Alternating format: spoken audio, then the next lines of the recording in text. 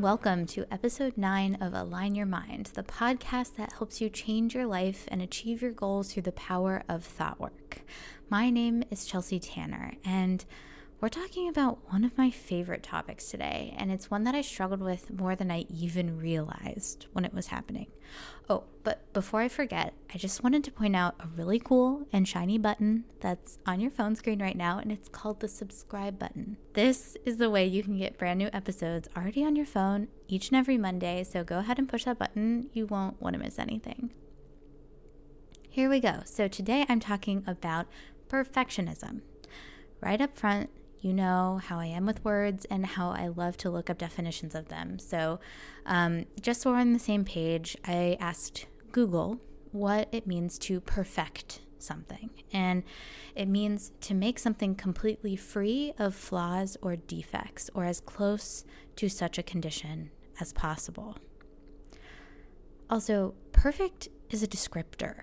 And if you're going to add a descriptor to anything that exists, that's an interpretation of that thing. What is a fault? What is a defect? These definitions may differ from person to person. And what's the point of me dismantling the definition? To allow you to see that perfect is an opinion. Perfect, when used as an abstract ideal that we try to match, is extraordinarily difficult because it isn't any one objective thing. It's the absence of faults and defects, which are arbitrarily decided by each individual. No wonder this can lead to so much confusion. Perfectionists tend to have a pattern of all or nothing thinking. Either it's perfect or it's not perfect. But if perfect doesn't exist, it's just an elusive lack of flaws, then what are we really striving for? And why do we want to be perfect? Well, I think it's because we think we'll feel amazing. Like, wouldn't it be just incredible to be perfect at what you do? Wouldn't it just feel amazing all the time if you could just be perfect? Just something to keep in mind for when you have these thoughts. You have a human brain, and that brain will always produce thoughts that cause all of the emotions. Even if you accomplish something that you think is perfect, you're not going to automatically feel amazing all the time. So why do we think that this is so true? My humble opinion is that capitalism has a lot to do with it. Capitalism and people trying to sell us stuff, they prey on the fact that we think that this can be achieved through buying products. You know, like, do this diet, buy this exercise equipment. You'll be happy and healthy and perfect. When we buy these things, we're trying to take action in order to change our beliefs about ourselves, because we aren't perfect yet and we need to do something about it. If we do this program or buy this thing, then we'll feel a certain way. But I want to review fundamentally how the brain works. Your thoughts create your feelings, not your actions. You can produce something truly incredible, but still feel terrible and inadequate because your brain is telling you it's not perfect. And the messed up thing about that is perfect doesn't exist as a thing in the world. It's an opinion. It is absolute by definition, but most people fail to define what perfect means to them.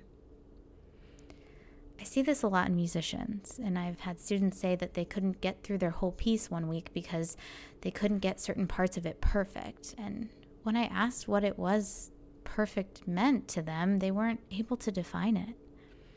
They didn't know when they would arrive at perfect, so they just kept spinning their wheels in the practice room. The problem with perfection is it's lack-based, meaning the flaws are the focus, because there's no other definition of perfection except the absence of errors or defects.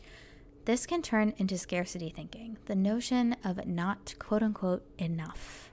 When we think of something as perfect or imperfect, which is usually the measure of whether we're doing something correctly, we're very much focused on not doing things instead of intentionally doing them. I'm going to use this example as a musician, but you can apply it to anything you do. An easy way to identify success for musicians is if they play all the notes correctly. It's easy to measure. and tempting to be the measure of whether something is perfect or not. This is logical and it makes a lot of sense, but if that's all the musician is aiming to do, they have a lot to lose if they miss a note. If there's such a weight on something being perfect, the minute something goes wrong, it can seem like the whole performance was all for nothing.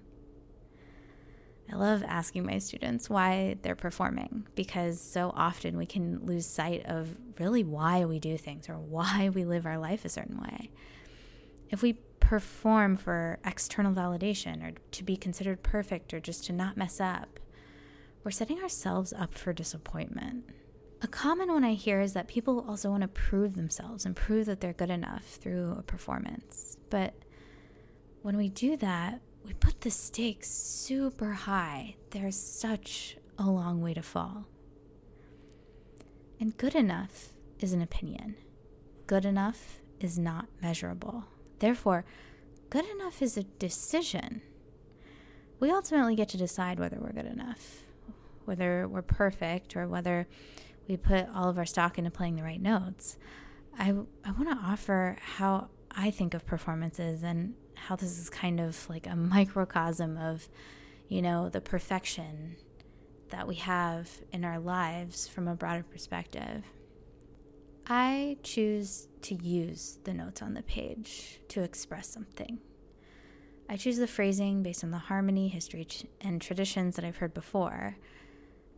I spend little time thinking actually about the notes unless it's about how they're related to each other or how I can most smoothly and effectively play one to the next, because to me, they mean nothing if they aren't serving a higher purpose or serving the phrase that I'm playing. This takes a wider perspective than just being in the weeds with a technical passage, but it is important to question the goal. Is the goal in the practice room to get the notes right? Or is it to serve the goal of the performance?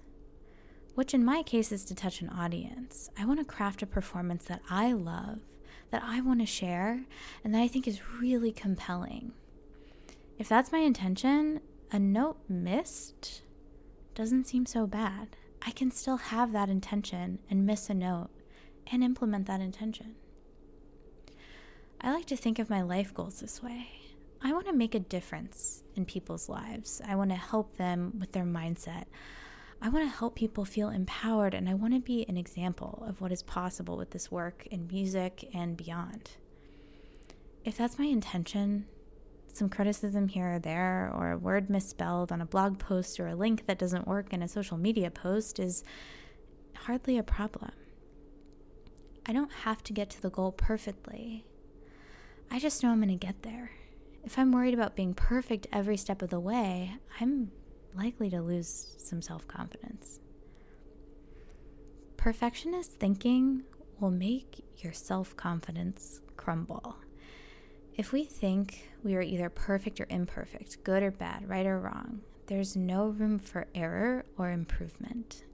This is all or nothing thinking at its finest. All or nothing thinking is judgmental, and it feels pretty bad. But that's also why we think this way. Let me explain. We assume we'll feel amazing when we're perfect. We make all kinds of plans in the future of how perfect we will be, of course, to distract ourselves from how imperfect we feel right now. And I used to do this all the time. I would make the perfect practice plan, the perfect workout schedule, or whatever it was. Then I would show up the first day excited to be the kind of person I would be at the end of this honestly overly difficult schedule. I would work out maybe the first 3 days of the week or something like that, and then something would come up. Life would happen, and I'd miss a day. So what did I do when I missed a day? Of course, I quit the whole thing altogether, because what's the point if I wasn't going to follow the schedule? That's the whole point. It's to be perfect, and that's the question I didn't ask myself. Why was I doing it? I was doing it to be perfect because I assumed if I did, that I would feel amazing and I'd finally feel good enough and worthy enough. But when we're doing something to do it perfectly, we have everything to lose. We need some good reasons to keep us going on the days when we have only 15 minutes of practicing left in our schedule. And what's going to get us to really do those 15 minutes anyway when we planned on having 3 hours instead of leaving it to tomorrow? To do that 10-minute run instead of the 30-minute run you'd originally planned on, because your goal wasn't to be perfect about it. Your goal is so much bigger. We can get bogged down in perfection when we implement a process. We think if the process is perfect, that's the only way we'll have a worthy outcome.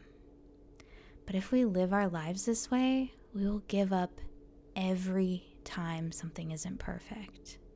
We'll fail ahead of time. We'll fail before we even start because we'll quit. It's worth it to have intention and goals that are sloppily implemented with failures along the way. It's worth it to do B- work and to put it out into the world, because if you wait for it to be perfect or you wait to be ready, it'll never happen. If you have a clear intention in your life, you're one step closer. But to expect that you'll do it perfectly is always a trap. We create these perfectionist fantasies where we follow the plan and reach our goal, but what happens if you fall off the plan midway through? What do you make that mean? If you aren't where you want to be 2 weeks out from an audition, do you give up? Do you believe it is impossible to win? What arbitrary schedules and what parameters are you putting on your life? And what are you making it mean if you don't achieve them? I would recommend spending a good amount of time, if you struggle with this, with like a pen and a piece of paper, really answering those questions. Where do you catch yourself trying to just not be wrong? This used to be my MO. I used to just not want to be wrong or upset anybody or rock the boat. I'm a rule follower. I set rules for myself that I'm actually beginning to question right now around my career, professionalism, and my life in general. I'm starting to break some of those rules that I didn't even know that I had set for myself. I'm starting to break out of my habits, but you better believe my brain is kicking and screaming all the way there. When you come out of a perfectionism mindset and you follow through with the schedule you set for yourself, when you set a schedule to practice 4 or 5 hours a day, it should not feel good, right? If you're really going to do it, that's so tiring and overwhelming. It shouldn't feel amazing. That's a red flag if you feel amazing after planning a really rigorous schedule. I would say that's more of a fantasy. When we plan hard things and feel amazing about it, we need to check ourselves. Am I really going to run 4 times this week in 30-degree weather when I haven't run all winter? No, probably not. I don't feel good about that. If I do feel good about that, I'm setting myself up for failure because it will not feel good to do. And if my only reason for doing it is to implement a plan perfectly, I can give up and feel great because I didn't have to go outside in the freezing cold and I didn't actually fail the schedule. I just decided not to do it. I don't know if you can relate to this, but I used to do that all the time. And this will keep you spinning on the hamster wheel. Allow yourself to be messy about things sometimes. Your work doesn't have to be perfect, nor should it be. You don't have to wait to put something out there until it's 100% perfect. Honestly, it's probably more relatable that you show up having flaws because it's human. I put this podcast out each week, not because I'm perfect at putting out podcasts. And this is my 9th one. I'm not even close to even being good at them yet, right? Honestly. But I want to share this work with people, and I love podcasts. I have my mission, but the implementation isn't perfect yet. Sometimes I stumble on my words, right? Like right now, I'm going off script.